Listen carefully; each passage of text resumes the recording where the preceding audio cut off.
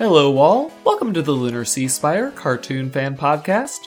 This is episode 316, and today we'll be talking about Fuzzy Pink Time Babies from Summer Camp Island. I'm GC13.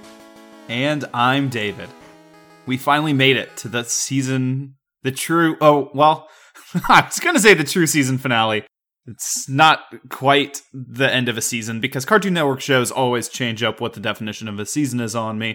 With Steven Universe, they went from being the standard 52 to 26 to not even quite, and this show is like always twice as long as I think it is for both of its seasons. Like, I keep thinking we're, anticipating season 4, but really we're just anticipating the second half of season 2 right now.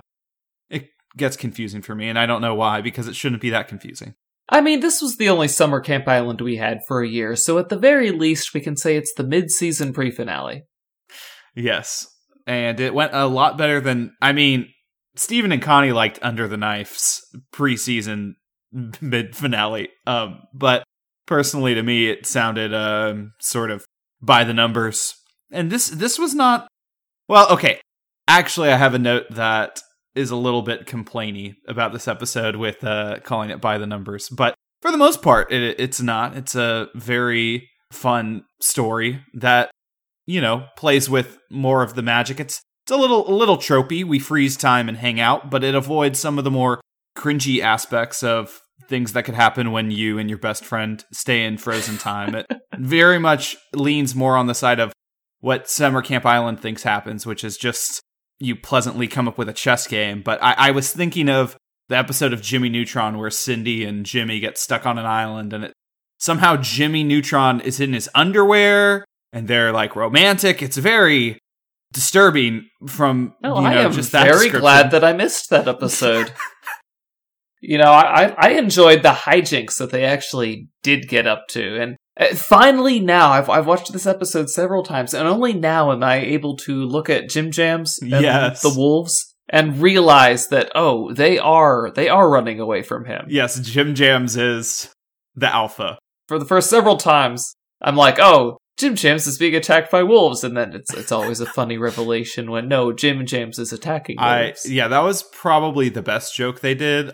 I think that otherwise it's really hard to come up with a unique joke for Time is Frozen. Like, again, I think of the Rick and Morty season 1 finale where Time is Frozen, and there's always got to be a surprise joke like, we forgot to move that mattress under the right place and that guy died, falling out his window or whatever. I mean, it's not like that they did that to him though, so no, at least you can say they only failed to save him. Right. By comparison, this wasn't a direct attack was made against Susie in this episode with a hose. I mean, let's be fair, it's Susie. She's the perfect heel. Yeah. And she did she deserve she even the beginning of this episode, she got just straight up assaulted.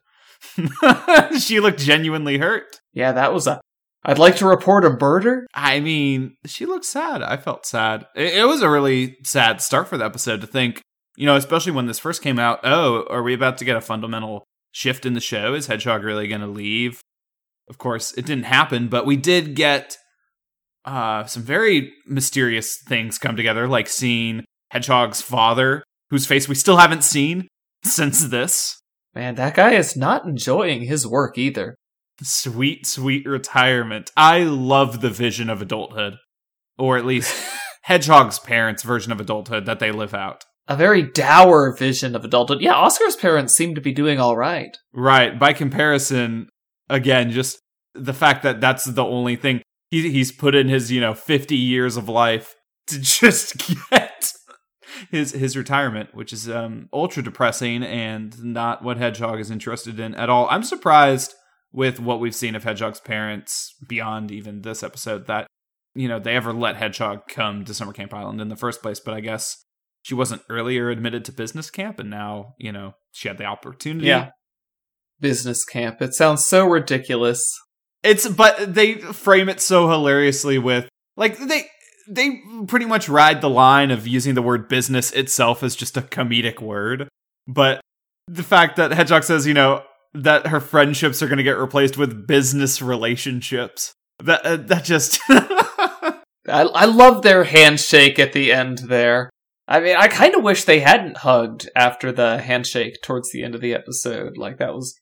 They accepted the reality after their triumph over the Jabberwock, and they were...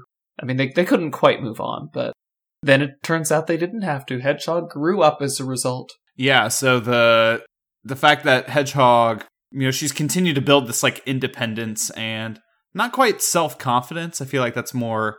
and not quite Oscar's realm of character development, but, Hedgehog has just become a more independent person over time. And being able to tell her dad, no, I'm not going to do the thing that you're asking me to is pretty big considering they're 11 years old. That's a pretty big moment, and it speaks a lot considering we don't see her dad again for 2 more half seasons. But we do get a little acknowledgement that maybe Hedgehog's dad is receptive or slightly sympathetic, because we see while he's receiving the news from Hedgehog on the phone that he looks wistfully looking out the window at the baseball game. Well, I was thinking the same word, but is it wistful? Is it wistful? We only see his head move toward the window. Does he actually, it's completely ambiguous as to what he thinks about what he's seeing outside, But it's a suggestion. He obviously regrets his life. I think he does wonder what might have been had he gone down a different path. I mean, he definitely... Does he regret it, or does he view it as inevitably life is unfair and you have to plan for your retirement? I don't know. He sees other people who are doing just fine. Yeah. Somehow he has not completely forced his will on Hedgehog. But honestly, where's Hedgehog's mom in this too? You just think she'd also swing in. But, maybe in their household, dad has the final word, which somehow just makes sense for their household. But very traditional. Anyway. Yeah, business oriented. Business numbers. Is this working? This was the first appearance of Ramona. I like her little... She just swaggers in like she was always a character, Very heavy Adventure Time vibes with how this whole Ramona thing happens. The fact that Ramona doesn't really explain who she is at all to Oscar and Hedgehog. Which makes perfect sense. Right, much like anyone else they meet on the island, it's just, it's another, friendly person. I'm the crazy old witch who lives between the seconds of the clock. You don't need another explanation beyond that one. Yeah, I mean, we never get anything else from anyone else. Right, and the fuzzy pink time babies are just another creature on the island. Very Adventure Time. Right, and, the amount of time it takes to find out something about her, well, it basically takes the whole next half of the season 1 in order to find out much of anything.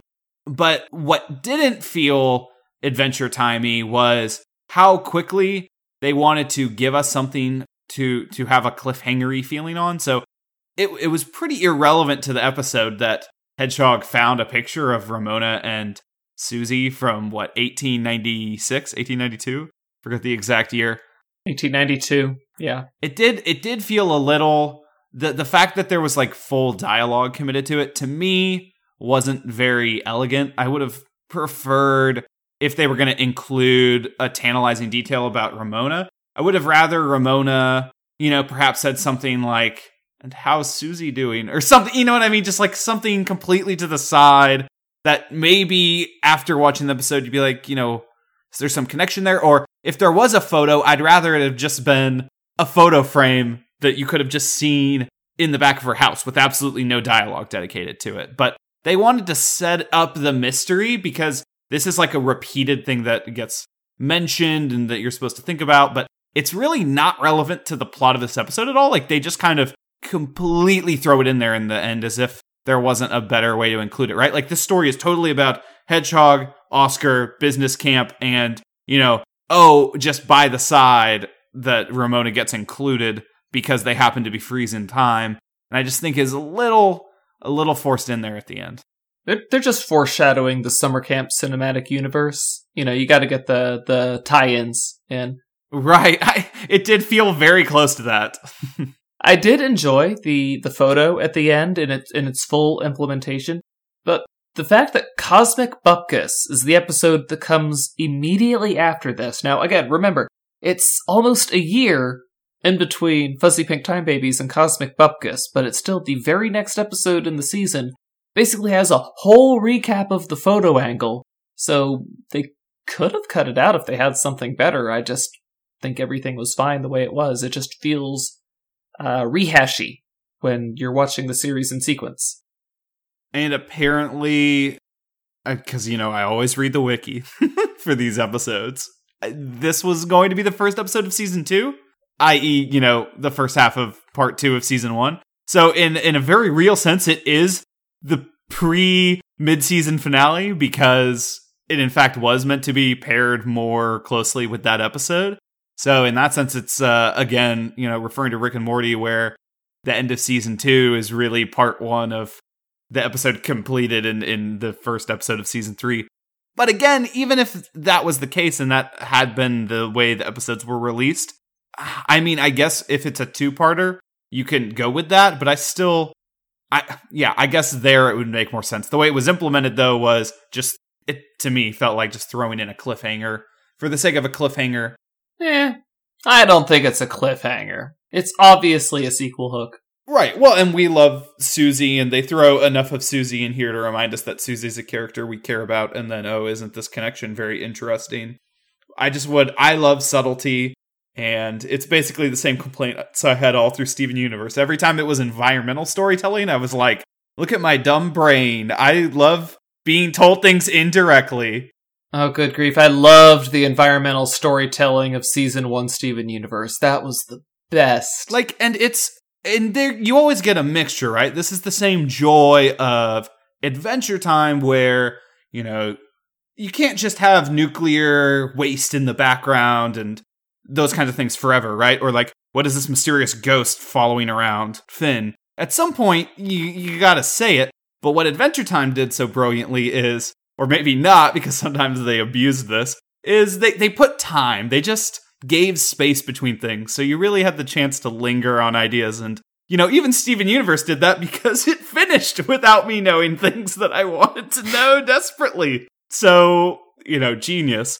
And I do think that Summer Camp Island spaces things out a lot more. So we do explore this more, but I mean, we still barely, and this isn't a spoiler, I hope, but we still don't really know. I mean, everyone doesn't want to age, but we don't really have the full story yet on why Susie is, 15 still. So I think that they definitely are not just, this is pretty much the longest arc, the biggest. I think this is the mystery of Summer Camp Island. I don't know if there's a bigger one really, besides the general fact that there's a magical island in a world that's otherwise not aware of magic, which does seem pretty interesting.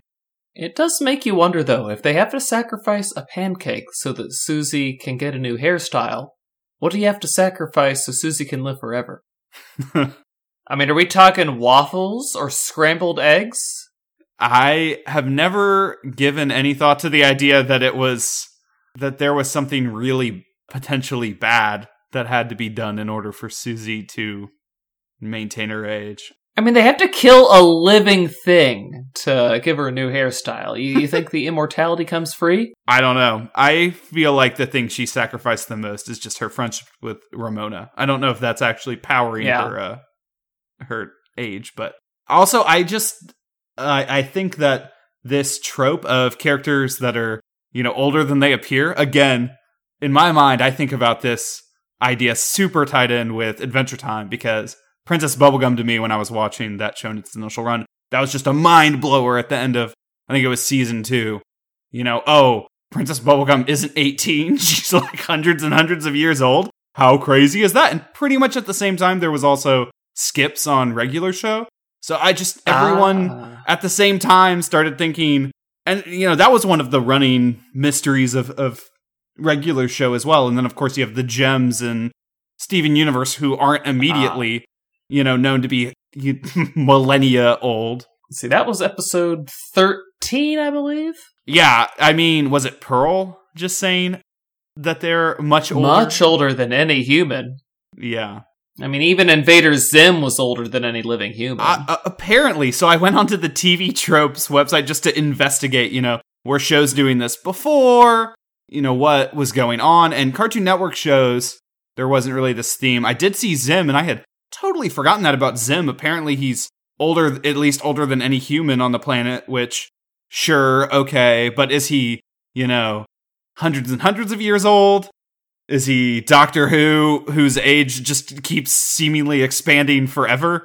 The dude, I think he's older. I think he's just a little bit over 100. I mean, if you look at, say, Tack's backstory, right, that seems about right. But this is just one of the most. It seems like it would be easy to overuse, but it does create. It creates a very easy way to hook people into the narrative. Like, it's an easy mystery, and it just provides a character with literal backstory, time to have a backstory. You know, you're not limited in the time scale. Like, if you make your characters thousands of years old, that means that you have thousands of years worth of stories that might be interesting, which technically is true in, like, the linear view of time. Like, there's nothing saying that shows can't skip around in time and look in the future. You don't need a character to be 1,000 years old to have an interesting backstory. How many awesome things has Benson done in his time? You want to talk about regular show. Benson's just a perfectly normal character, and he's like an expert at everything. He is the coolest. Right. Except as a boss. He's a bad boss. But, instinctively, when we learn a character is old, we just think, oh, that's meaningful. Which, you know, you bring up a good point that actually it can be fun to have, perhaps in the same show, a character that's really old, but more revelations happen about a character that doesn't have that situation. Before we finish, I just want to call out Ramona's big baby. And then the big baby comes through the wall. That was fantastic. I also don't remember the big baby returning. So I don't know. Maybe it's only summoned if you shout its name that way, which is why we haven't seen it again. I don't know. Yeah, I mean, he probably wanders away after Oscar runs off, and then, you know, once the Moonrock is back in the ocean, he's not with them anymore. You know, he's with all the other time babies and Ramona. Yeah. Yeah, so this was fun ending. The mid-season pre-finale of Summer Camp Island was quite the rollicking adventure, tossing some time travel or time manipulation, I should say, to really give it that extra spice. Anyway, guys, that's been us on Fuzzy Pink Time Babies. Join us next week. Until then, I'm GC13. And I'm David. Don't forget to leave us a review anywhere you listen to podcasts. Later, everybody.